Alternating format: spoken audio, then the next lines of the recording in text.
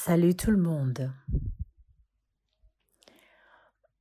Bonjour à tout le monde qui participe cette année à ce en ligne festival pranique mondial.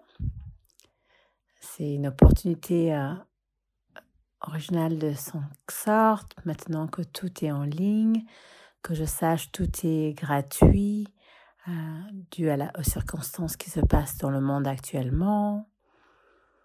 Donc, pour tout le monde qui participe, qui a pris le temps de faire ça, continue à faire ça encore cette année, comme je suis nouvelle à cela, d'abord, je voudrais remercier tout le monde dans l'équipe des organisateurs pour générer cet espace pour des gens nouveaux à venir partager leur expérience.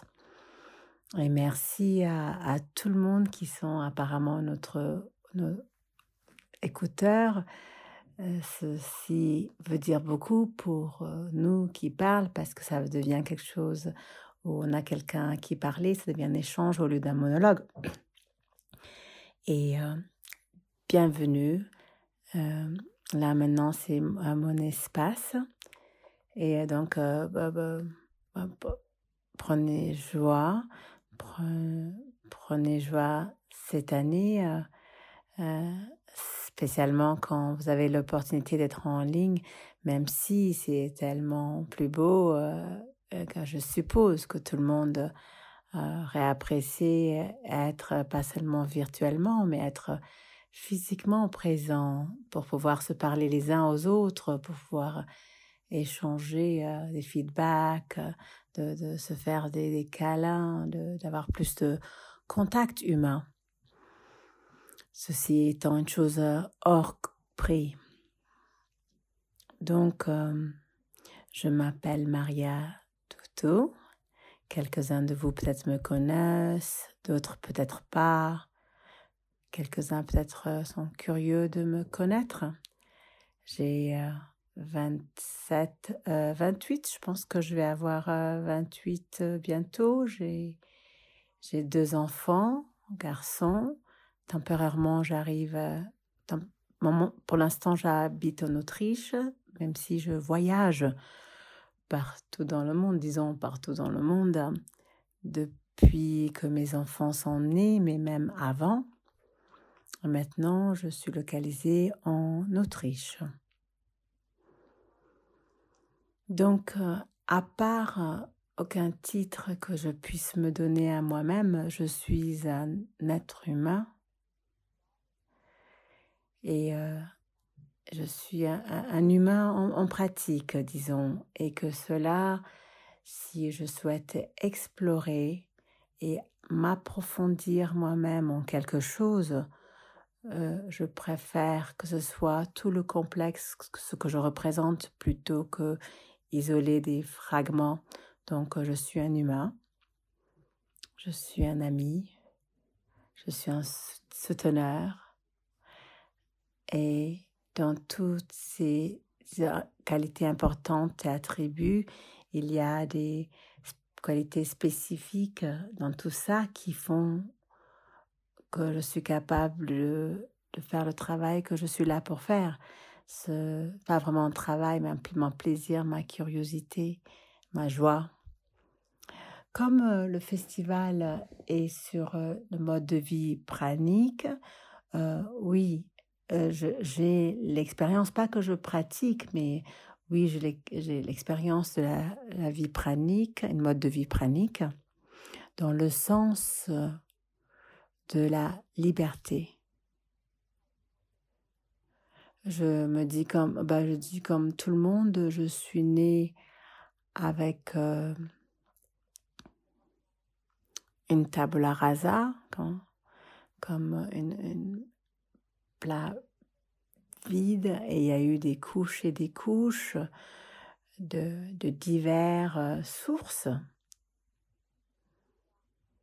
qui ont cultivé différentes parties de moi. Ces sources, peut-être, ne sont pas nécessairement tous les plus conscients on est des humains, on expérimente les choses par la souffrance et on comprend beaucoup de choses par la souffrance. Et spécialement après que j'ai eu des enfants, je ne voulais pas répéter les erreurs. Donc, j'ai commencé à me poser la question de qu'est-ce qui est vrai pour moi, qu'est-ce qui n'est pas vrai pour moi. Et ceci est représenté par une qualité de doute que je trouve très utile en étant humain. Je doute de ne pas, je doute le fait de ne pas être contre la loi qui est présente parce que je doute parce que c'est mon droit, je doute parce que j'ai le droit d'explorer et découvrir qui je suis et qui je souhaite être, et que cette équation de pouvoir naviguer ces équations. Donc, une vie de mode pranique pour moi, comme j'ai expliqué maintenant, je me donne la permission, même si c'est difficile au début, comment autre vivre, comment on a eu l'habitude, comme on a été enseigné par nos plus aimés dans notre entourage, même si ceci crée de la séparation, c'est difficile de casser ces schémas et que ça peut être au début très difficile, mais après c'est une question d'intégrité. À la fin, les choses ne peuvent pas se passer à pas être saturé ou ne peut plus en prendre, en avoir assez saturé. Et c'est ce qui se passe dans cette découverte d'humilité vers soi. Donc, ceci étant dit, le mode de vie pranique pour moi est lié à la liberté. Ce n'est rien relié juste à la consommation de la nourriture, même si la consommation de quoi que ce soit fait partie de la liberté. Je n'ai pas de but de renoncer à la nourriture, mais en fait, j'ai le souhait et je veux faire une chose à la fois. Parce que je me suis rendu compte, quand je fais une chose à la fois, je suis au maximum de mon bonheur. Et là, c'est la nourriture qui est inclue aussi. Je ne veux pas trop parler de ça parce que ce n'est pas le point principal de ma vie. Et si je parlais que de ça, je serais obsessivement focus sur un sujet. J'ai quelques petits utiles sujets que j'aimerais explorer avec vous ici, même si je ne veux pas tellement aller dans le passé, dans ma propre mémoire, parce que pour moi, le plus important, c'est de vous parler du maintenant, de qui je suis là. Ceci est hors prix, c'est au-delà de tout ce que vous pouvez savoir de moi en tant qu'information. Donc, j'aimerais parler alors, quelle est la différence entre jeûner et la nourriture pranique? La nourriture pranique, donc j'ai déjà expliqué ce que ça voulait dire pour moi, la nourriture pranique. Le jeûne, je ne sais pas. La vérité, c'est que je ne sais pas. Je ne sais pas si jeûner, c'est différent de la nourriture pranique, mais à ce que j'ai vu dans la réalité virtuelle et dans le monde, le jeûne est un sous-partie du champ nutritionnel et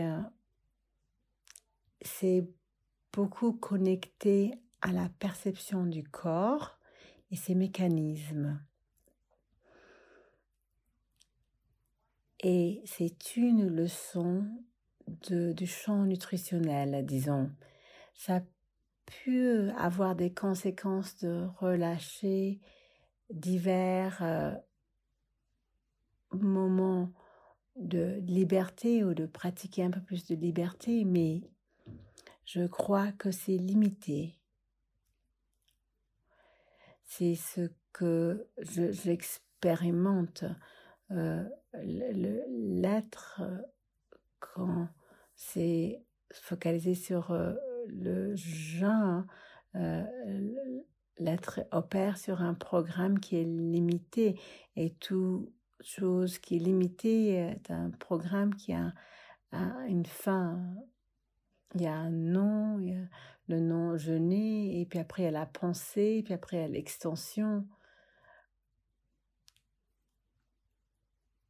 Et oui, c'est ce que je pense. Je l'explique un peu plutôt abstract parce que c'est un peu ce que c'est. Je ne vais pas faire semblant que je sais ce que c'est le jeûne et ce que c'est la nourriture pranique, parce que ceci sera la fin de moi. Je crois que c'est plutôt clair quand le moment où on est en sécurité, mais quand je préfère la sécurité de ne pas savoir et de découvrir ce que c'est constamment. Je suppose que quand jeûner, c'est quand on assume qu'on sait, quand on sait le chemin, quand on sait le résultat. Et moi, personnellement, dans ce chemin entier, j'ai été à de telles stratégies pour me garder dans une direction, et je crois que ça peut être ça le genre qui donne un but de direction dans le mode de vie pranique. Tu n'avais pas besoin d'un but. Vous n'avez même pas de cause. Peut-être, ce serait peut-être mon explication pour la nourriture pranique. Donc, pour une mode supplémentaire dans cette discussion, si je devais donner une définition à mon être de lumière, qu'est-ce que cela serait? Cela, pour moi, serait quelque chose qui appartient à l'imaginaire. Je n'ai pas un être de lumière. Ce que je perçois quand je regarde dans la vidéo, dans le miroir, je perçois un corps. Je perçois une forme. Donc, je n'ai pas l'expérience avec les corps de lumière. Je pourrais savoir de ça par le champ collectif, que je ne sais pas s'ils l'ont expérimenté ou pas, mais je peux savoir d'un point de vue informationnel, mais je n'ai pas fait l'expérience de ces corpus que j'ai maintenant, devenant un corps de lumière. Par contre, j'ai fait l'expérience que par diverses interactions avec des gens, que ceci était toujours présent dans le dynamique. Quand il y a un autre, c'est toujours présent quand il y a un autre. Comme je l'expérimentais comme une dissolution du matériel, la consistance matérielle, et j'ai eu l'expérience d'autres états beaucoup plus fluides, des états qui sont au-delà des rationnels, et ceci aussi affecte l'interface avec laquelle ils interagissent. Je n'ai pas de manière de pouvoir accéder à ça. Je n'ai pas développé une manière. Je ne sais pas si ça peut se développer. Je vis par une manière où ça m'est donné, et tout mon chemin est vers la simplicité et la relaxation profonde et me voir dans ça plutôt qu'une aspiration de quelque chose. Donc, chaque fois que je l'expérience de ça, peut-être que beaucoup de mes collègues parlent de ça. Beaucoup de gens m'ont dit que j'ai un corps de lumière, que je vais construire mon corps de lumière. Ceci est pour moi quelque chose qui fait partie de l'imagination, qui à un moment ou à un autre moment peut descendre en moi. Je pourrais peut-être, par grâce, bénie d'avoir une telle expérience, mais la seule chose que je peux dire, c'est que jusqu'à maintenant, je l'ai expérimenté avec l'autre. Ça a toujours été en présence de l'autre. Et j'ai eu des conversations dans ces champs. Et à la fin, c'est intéressant parce que les conversations retournent aux états de monologue réactive parce que quand la fluidité de l'atmosphère se passe, on n'a plus de forme stable auquel on s'adresse. On s'adresse à l'intelligence dans la sphère des atomes. Donc, ça, ce que je peux dire sur le corps de lumière qui est peut-être intéressant, mais je crois que le corps de lumière est une réalité collective. Oui, une réalité collective. Et que ça se passe en tant que réalité collective. Notre sujet serait quelle est mon opinion sur la pandémie, l'épidémie qui se parle maintenant. Le nom, c'est quoi exactement? Covid-19. Bon, ça, c'est drôle parce que depuis que j'étais enfant, je vivais quelque part dans un monde très artistique. Tout, pour moi, me semblait comme un film ou des fragments de vie, comme un film cinématographique. Ne prenez pas ça très au sérieux. Je n'ai jamais cru dans l'autorité de la police, par exemple. Je vois qu'il y a un uniforme, je vois un champ, mais je ne pouvais pas me faire avoir avec ce jeu de policier. C'est juste partie du jeu, c'est juste un rôle. Donc, je ne l'ai jamais pris au sérieux. Les autorités, je ne peux pas juste me comporter comme un singe fou, un subhumain et me dire que je dois répondre sous une autorité. Je trouve ça une blague ridicule, même s'ils sont présents ici, mais même s'ils sont, du moment qu'ils ne sont pas conscients que c'est un rôle et que les humains sont des marionnettes, on ne peut pas attendre qu'ils soient assez responsables pour agir avec intégrité. Donc, quand ce Covid s'est passé, j'étais plus intéressée à observer. Quelqu'un m'a décrit comme une observatrice dans une perspective interdimensionnelle. J'en comprends qu'un observateur est quelqu'un qui n'intervient pas et juste observe et fait le rapport à d'autres confédérations galactiques ou à assemblées, ou appelons cela un journaliste cosmique, qui est pas prouvé pour moi, mais c'est intéressant tout ça. Je souris toujours quand des choses comme ça arrivent. Bien aussi, quand j'ai entendu de cette pandémie, premièrement, la réaction naturelle c'était un peu ridicule. C'est un peu ridicule pour moi d'écouter les gens, de les prendre au sérieux. C'est la première chose. Donc, parce que dès qu'il y a une opinion basée sur la peur, une observation basée sur la peur, il y a quelque chose cloche, c'est démesuré. J'ai du mal à le prendre pour du vrai. Donc, on se rend compte, c'est comme une observation quantique. Euh, ce n'est ce n'est pas notre potentiel, on n'est pas là pour. Et il y a aussi c'est l'action qui a une tendance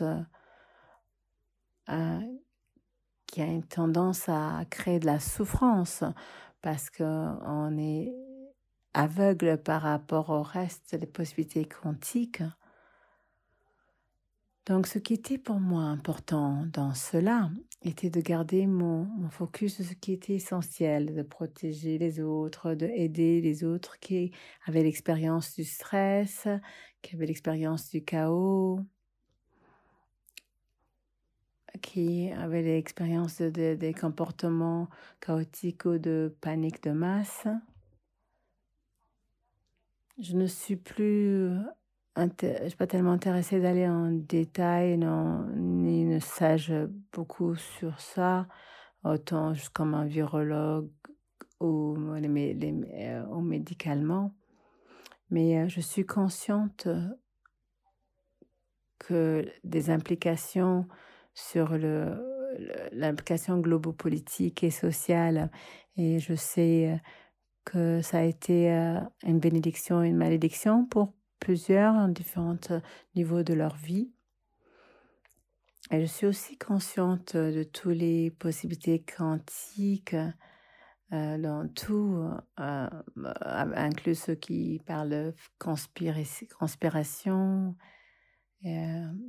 Mais ma position sera toujours au centre, encerclant tout ça, parce que seulement ainsi je peux faire ce qui a du sens dans la situation, ce que je peux dire dans ça. C'est le plus essentiel, hein, mais je pourrais doubler beaucoup ce sujet. Quel conseil donnerais-je aux gens qui commencent qui sont au début de la nourriture pranique du chemin? Premièrement, c'est important qu'une personne soit claire de qu'est-ce que ça veut dire la nourriture pranique pour lui. La personne n'a pas besoin de savoir parce qu'il ne sait pas, parce que ça change constamment. Ce n'est pas quelque chose qui est final. La nourriture pranique, elle se développe tout le temps. Donc, je dirais que c'est important à un moment quand une personne a un désir de comprendre pourquoi il y a ce désir et qu'est-ce que ce désir représente pour lui. C'est simplement se demander qu'est-ce qu'est la nourriture pranique pour moi. Ça peut être la réponse d'arrêter de manger, ce qui ne veut pas dire que cette réponse n'est pas valide, mais je dis que c'est pas un point complet. Donc c'est important de savoir que toute raison que vous pouvez avoir à un moment spécifique dans votre vie n'est pas la destination, et n'est pas tout le dévoilement de ce qui est à venir.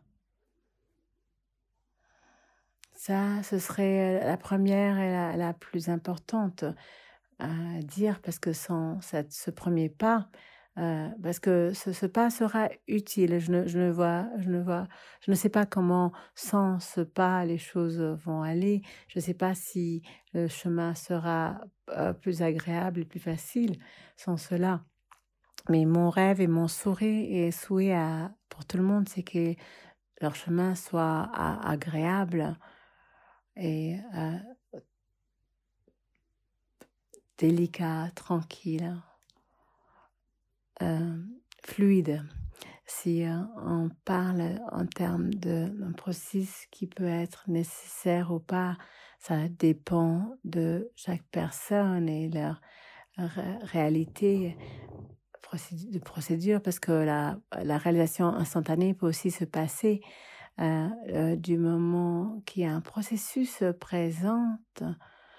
Pour moi, si je peux soutenir d'aucune manière à un autre, c'est de faire de rendre le processus simple, ancré et autant que possible agréable. Et ce ne veut pas dire que le processus ne peut pas avoir de la souffrance ou des sensations, des spectres, des émotions. Ça veut seulement dire que même dans ces temps, même que ce soit dans les temps extatiques ou les temps de rien du tout, de sensation d'être, même dans les temps, sensation d'être perdu contre tout ce qu'on a fait, même dans ces moments que ce soit pas grave, comprendre que c'est tout en ordre, dans un ordre parfait et que la meilleure chose qu'on peut faire, c'est d'essayer. Et au moins, vous pouvez dire un jour, j'ai tenté. Cela sera mon conseil. D'autres sujets qui peuvent être intéressants, c'est de vous dire, je voudrais vous dire une expérience agréable que j'ai eue pour ne pas en faire seulement un journal personnel, une expérience agréable que j'ai vécue. C'est la vie. C'est l'expérience la plus belle.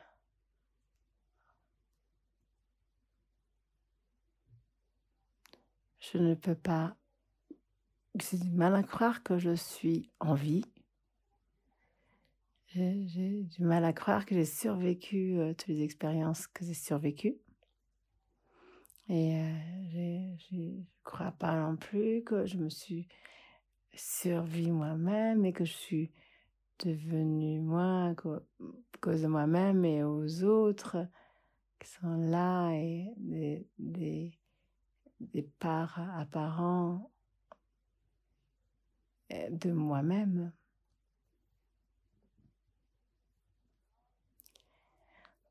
Maintenant, je peux dire ça, mais si vous m'avez demandé quand j'avais 18 ans ou 19 ans, j'aurais été un fragment isolé de ma vie. Mais là, il n'y a plus le temps pour moi de cela. Je ne peux pas répondre autre que la plus agréable expérience que j'ai eue, c'est ma vie. Et ça, c'est une expérience. Et c'est que l'existence elle-même, la vie elle-même, est la plus vraie et ce qui la rend agréable. Et même ces mots ne représentent pas tellement une valeur importante. Vrai est la vérité la plus importante des plaisirs, de agréable bonheur. Un autre sujet, alors une expérience désagréable, bon, je vais sûrement deviner la réponse.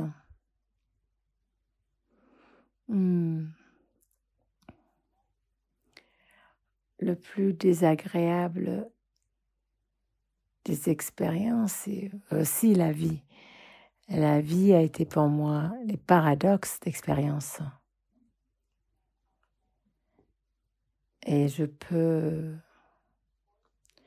le tenir en gratitude maintenant parce que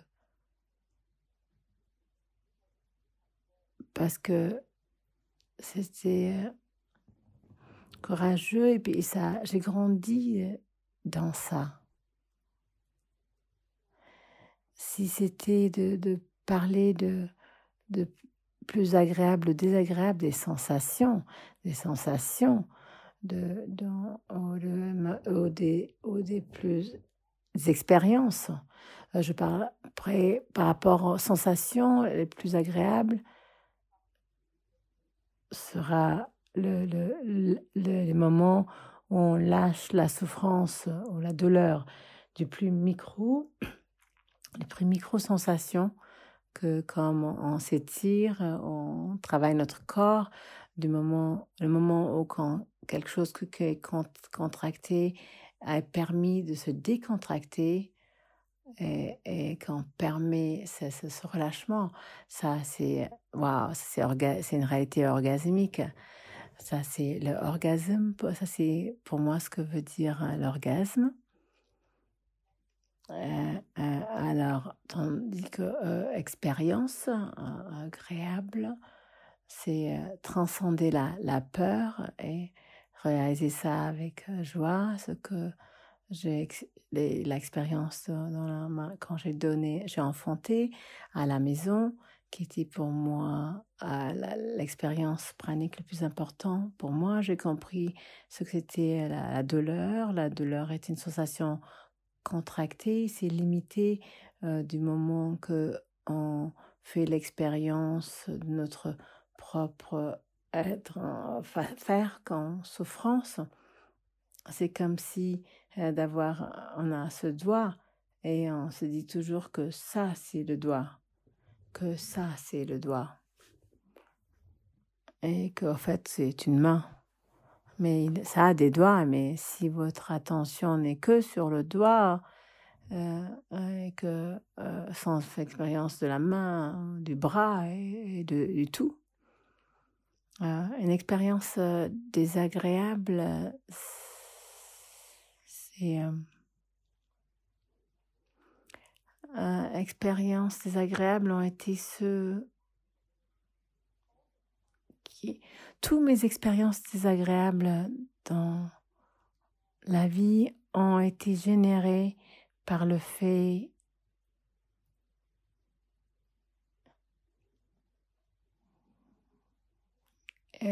et tous les gens que je faisais confiance, qui vivaient en peur aussi et qui m'ont transmis en moi et qui inconsciemment m'ont soutenu à développer ce même schéma de nouveau. Et ça a été le plus douloureux expérience de ma vie. Parce que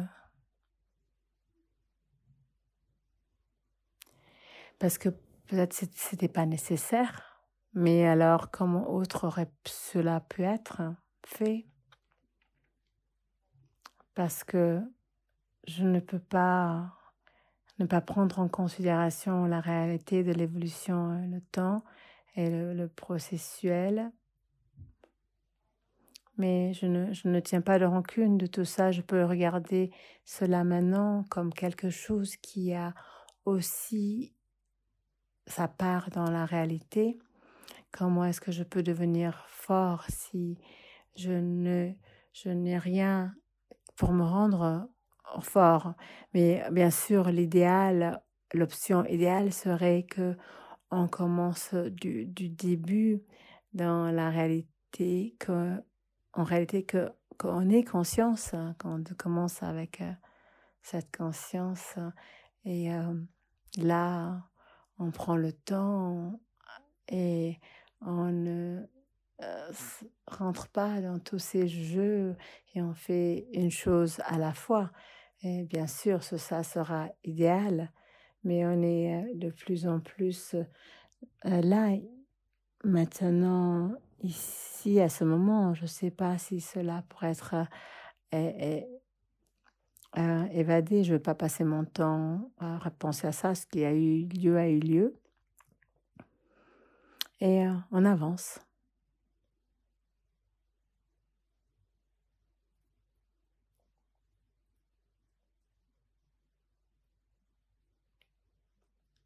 Comment est-ce que je vois le monde dans le futur? Comment est-ce que je vois le monde dans le futur est une possibilité infinie. J'aime vraiment cette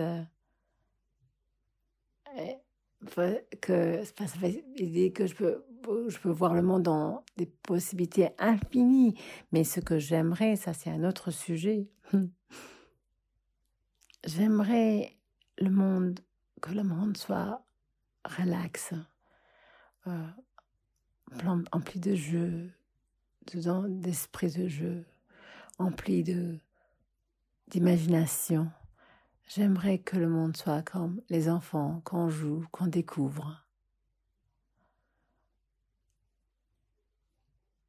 qu'on vit beaucoup plus simplement, mais avec beaucoup plus d'imagination. Et que on développe des technologies qui n'ont pas besoin de temps, tant de participation de ce je suis humain, corps complexe. Ce qui veut dire que les technologies qui sont beaucoup autour, qui évoluent beaucoup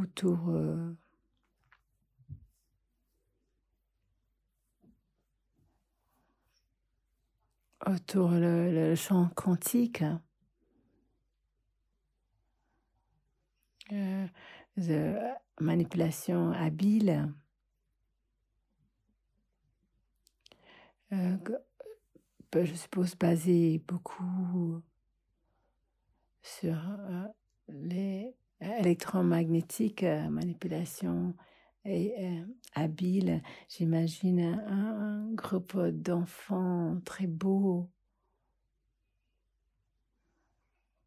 qui font des choses parce qu'ils aiment et ils adorent et qu'on peut détourner, changer notre apparence, dépendant notre humeur et toujours, si on veut des habits qui seront des plasmatiques, j'imagine un monde futuriste où on a l'habilité de se transformer dans n'importe quelle créature, que ce soit pas si contraint dans des boîtes et des espèces et des âges. J'aimerais que ce soit un terrain de jeu où on joue et on prend de la joie. Et le plus important, qu'on ne prenne pas les choses au sérieux. Qu'à un moment ou à un autre, on doit aussi se rendre compte qu'il y a la possibilité que tout peut disparaître. C'est ce que je me suis rendu compte le plus avec mes enfants. Quand on va au terrain de jeu, je ne peux pas perdre mon temps avec qu'est-ce que je veux faire, où est-ce que je veux devenir, où je devrais habiter. Je peux juste, hop, je peux sauter sur un bateau, aller en Afrique du Sud avec des singes et notre monde. Bon, ben, voilà, c'est ce que je souhaite, qu'on fasse l'expérience dans ce chemin vers notre soi, vers notre chez-soi. Un autre sujet, il y a un autre sujet important dans ce partage serait quel est mon point de vue sur la vie et la mort.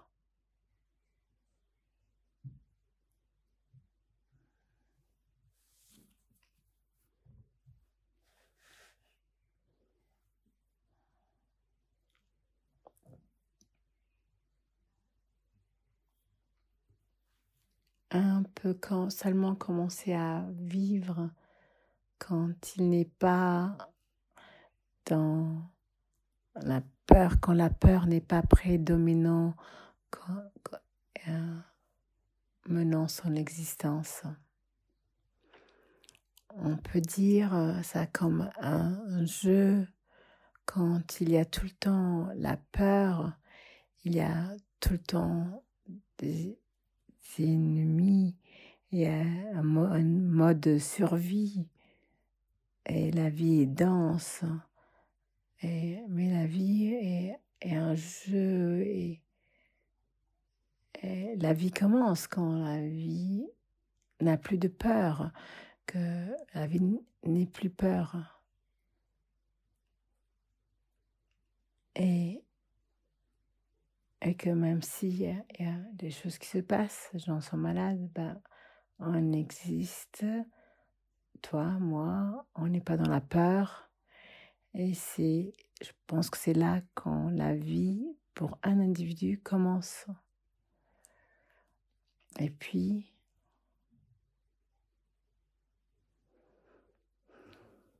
et ça, c'est la mort de ce qui existait avant.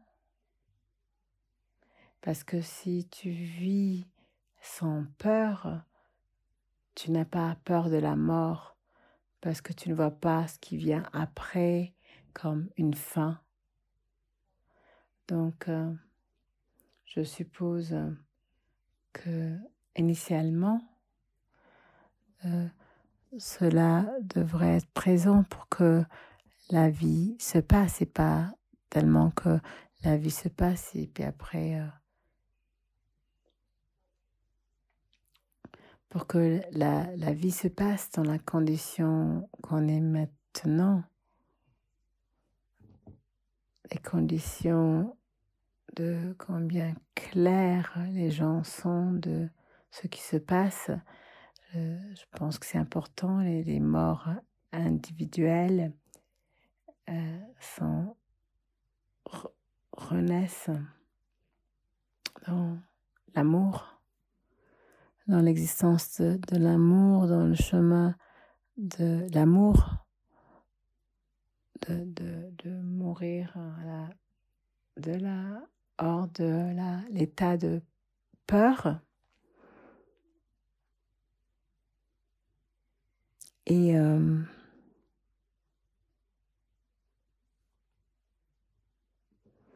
être dans cet état d'amour. Et s'habituer de plus en plus avec une compréhension que la mort arrive tout le temps pour la vie et l'amour, pour que toute la vie soit tout près passive.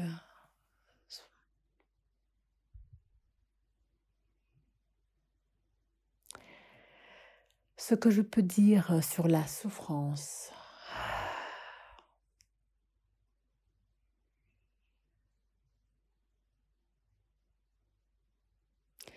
Pour moi,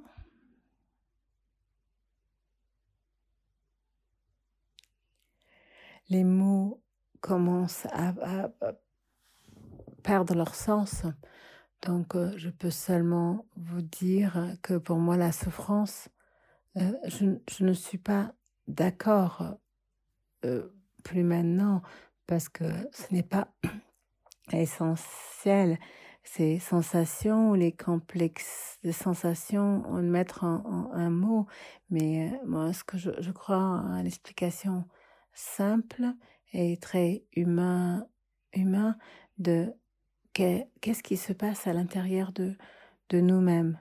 Donc, pour moi, la souffrance est une action, ma propre action.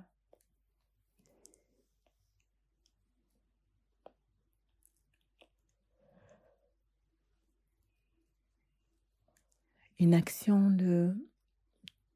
D'abord, c'est important que ce soit ma propre action. C'est important à le dire et que c'est pas quelqu'un d'autre qui me fait quelque chose, de dire c'est mon action. Et souvent, la souffrance arrive dans ma vie parce que je me donne pas le temps à moi-même, parce que je me presse, parce que là, on peut aussi mettre les cycles des ondes du cerveau qui ont des informations. Et la souffrance se passe c'est beaucoup des fois quand il y a beaucoup d'inconnus qui viennent à moi et que je me glisse dans cet inconnu, des fois me crée de la souffrance. C'est très drôle parce que c'est vraiment ce sujet de l'inconnu. C'est à propos de l'inconnu.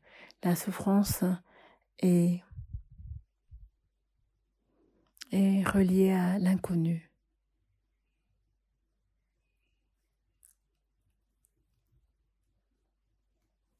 Et peut-être que j'aimerais connaître l'inconnu. Et bien sûr, d'une manière plus dense,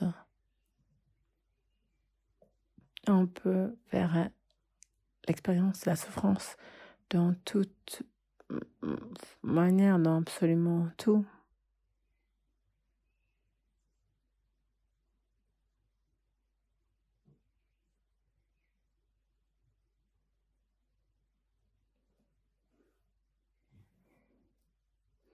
On peut faire l'expérience de la souffrance avec notre bien-aimé, quand l'expérience souffrance, quand les choses sortent de notre contrôle, quand on est trop stressé, quand on ne s'occupe pas de soi-même.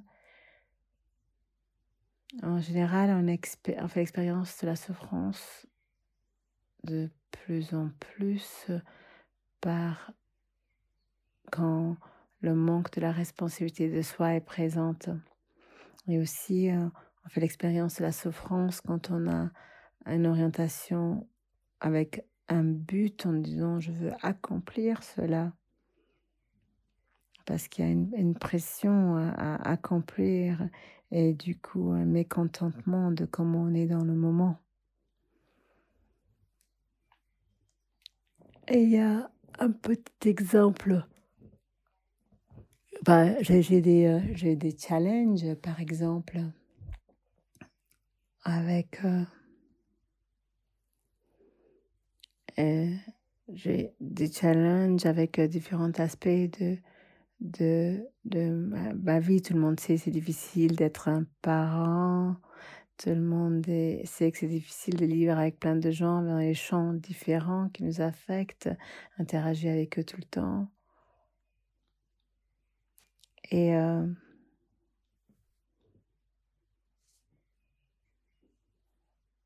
ce que je me suis rendu compte pour moi, c'est très important que sur les choses où je peux concrètement les manager et gérer, c'est très important d'avoir une discipline.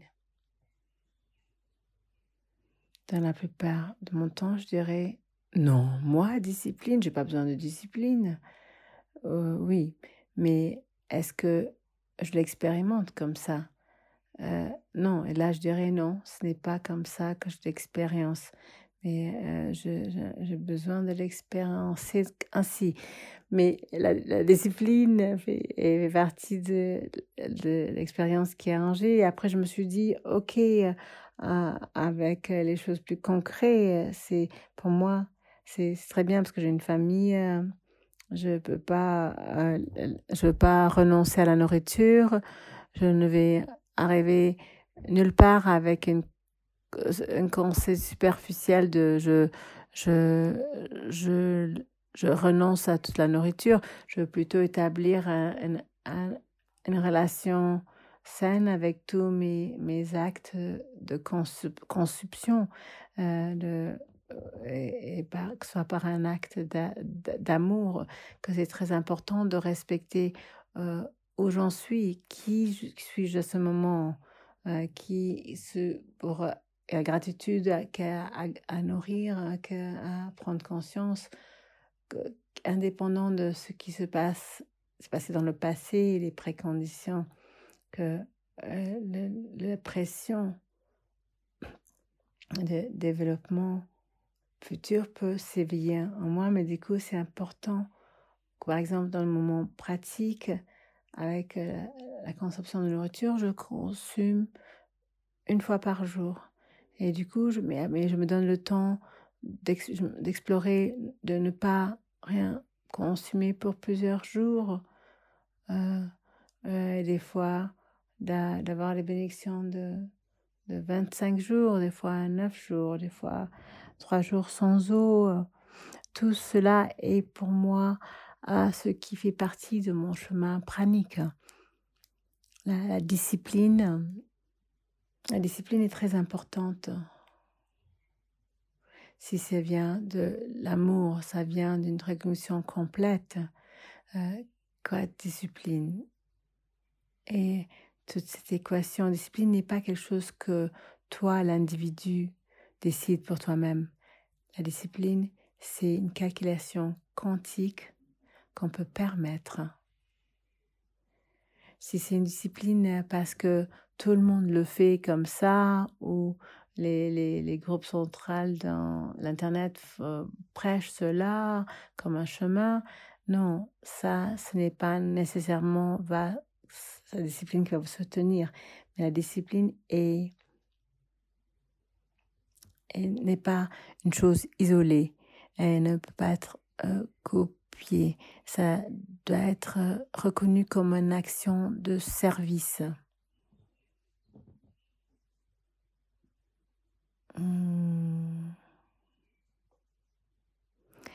Et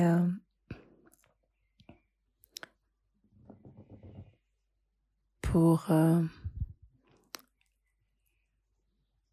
je ne sais pas combien de temps j'ai parlé jusqu'à là, mais là, vers la fin de mon enregistrement, j'aimerais répondre à une dernière question sur mon mode de vie social, financière et nourrissante. Mon mode de vie nourrissante à ce moment, c'est de faire une chose à la fois, d'apprendre à se relaxer. Si je ne savais pas comment me relaxer, avant je ne pouvais pas me relaxer toute seule, ou je peux le ressentir avec un autre ou après l'amour, mais tout seul, je ne savais pas quoi faire d'autre, nettoyer, cuisiner, développer des choses incroyables. Et maintenant est venu le temps où je me permets de me relaxer, de relaxer les muscles de mon visage, de relaxer mon corps, mon mental, mes préoccupations. Et c'est mes vibes nourrissants, c'est un acte d'amour, on peut appeler ça un acte d'amour de soi que j'essaye de pratiquer tout le temps, et ça affecte mes interactions beaucoup. Et aussi, je me permets aussi de ne pas faire cela. Je me permets d'avoir des sensations variées dans le spectrum d'humain. Je me permets d'être humain, ce qui est important, de me permettre d'être fragile. Ce qui me nourrit à ce moment, c'est la communication saine. Ce qui me nourrit à ce moment, c'est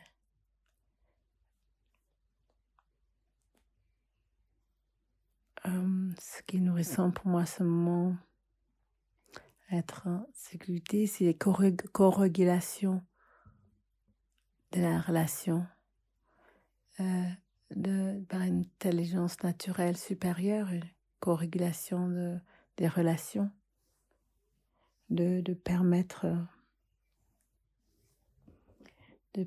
les technologies variées qui existent déjà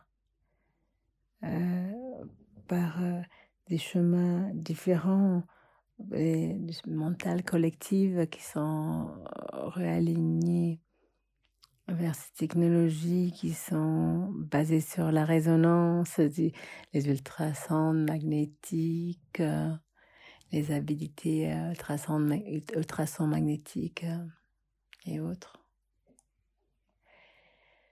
Tout ce qui peut sembler très futuriste, parlons de ça, je connais pas le nom, mais voilà, c'est très nourrissant pour moi, j'apprécie ça avec mes enfants, et mon partenaire aime d'autres types, il appelle ça bénir la nourriture.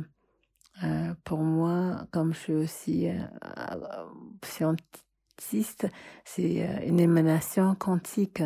Par exemple, quand on dit Om, on dit, ne sens-tu pas quand vous faites Om que c'est un sonique? C'est un des sujets qu'on discute dans la famille, que c'est un son sonique qui vibre, qui interagit avec les molécules et les atomes. Donc, c'est comme ça, c'est nourrissant pour moi. Quel est mon mode de vie social? Je dois dire, je ne suis pas un être social, j'aimerais l'être plus. Ça, c'est pas. Euh, Ce mode de vie en ligne est venu à une fin pour moi graduellement. Et je voudrais faire l'expérience plus de la fragilité des relations parce que c'est beau ce inconnu, ces coins inconnus de soi-même que j'aimerais explorer.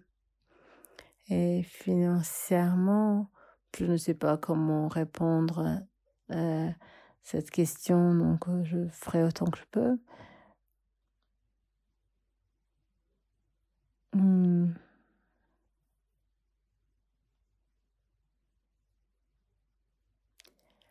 Alors, ma famille et moi, on a des dépenses financières comme tout le monde sur cette planète et on fait de notre mieux en gardant notre intégrité. Et ça aussi, c'est un fragment de notre vie, c'est de ne pas devenir le centre de notre vie. On essaye de ne pas s'inquiéter, de ne pas focaliser sur cela obsessivement.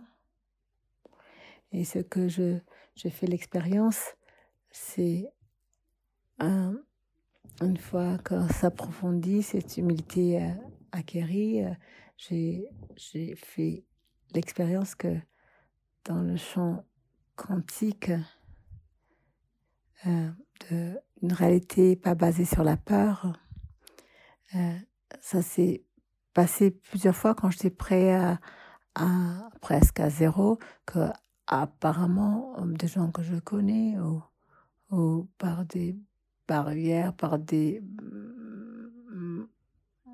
manières de non, moi, hop, et je reçois de l'argent dans mon compte. Et ça s'est passé plusieurs fois de prendre cela comme une chose qui arrive. Je crois qu'il y a une autorégulation, qu'il y a cette hyper-intelligence qui régule et inclut l'argent, mais à ce moment dans le monde, on vit où la plupart des ressources sont monopolisées avec un ou deux autorités ou pouvoirs qui sont chargés de distribuer, qui est la majorité incorrecte et basée sur la transaction, sur l'argent comme un concept sur les ressources. Et l'argent est un concept, c'est une idée, mais ça a été utilisé. Mais la vérité, c'est que ça a été utilisé comme un moyen de contrôle, si on parle globalement.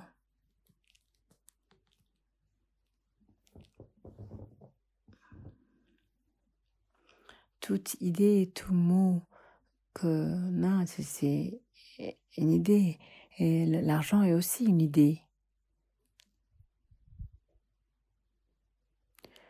Donc je le vois pour ce que c'est. Bien sûr, ça fait partie de notre vie, que ça peut créer du stress parce que c'est quelque part comment on est conditionné à acquérir ou pas les choses, mais en même temps, aussi, je ne stresse pas trop sur cela parce que je sais que c'est ce que c'est et c'est pas nécessairement sain de prendre une chose si sérieusement. Mais ce qui ne veut pas dire qu'on va l'avoir ou qu'on va ce sera en sécurité. À la fin, c'est pas distribué correctement ni justement et pas distribué pour le bien-être et l'harmonie dans cette planète, mais plus pour d'autres agendas variés que je ne veux pas discuter nécessairement ici, qui sont des sujets qui doivent être focalisés ailleurs. Mais j'utilise et j'investis cette idée dans le bien-être de moi, mes enfants et ma famille.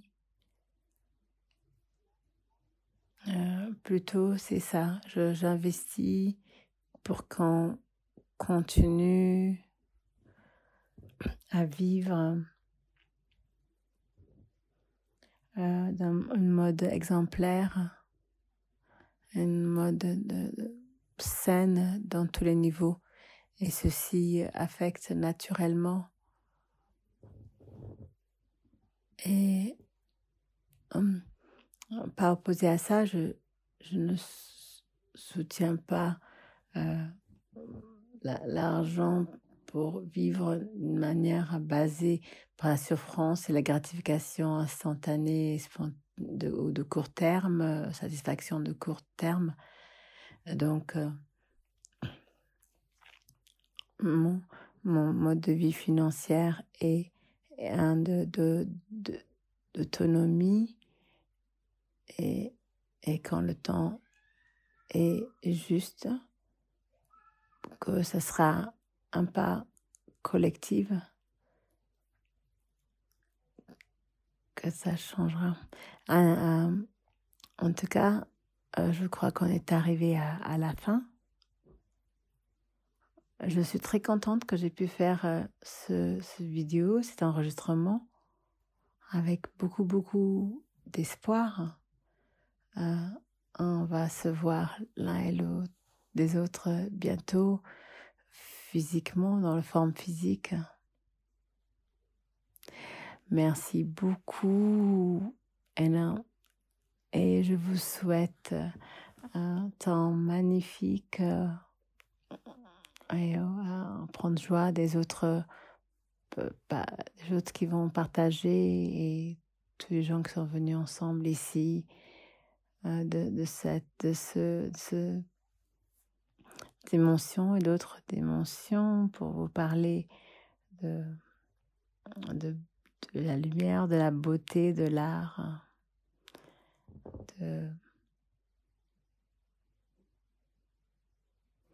de tout ce qui se passe dans cette belle vie. Merci beaucoup et je vous souhaite une vie agréable.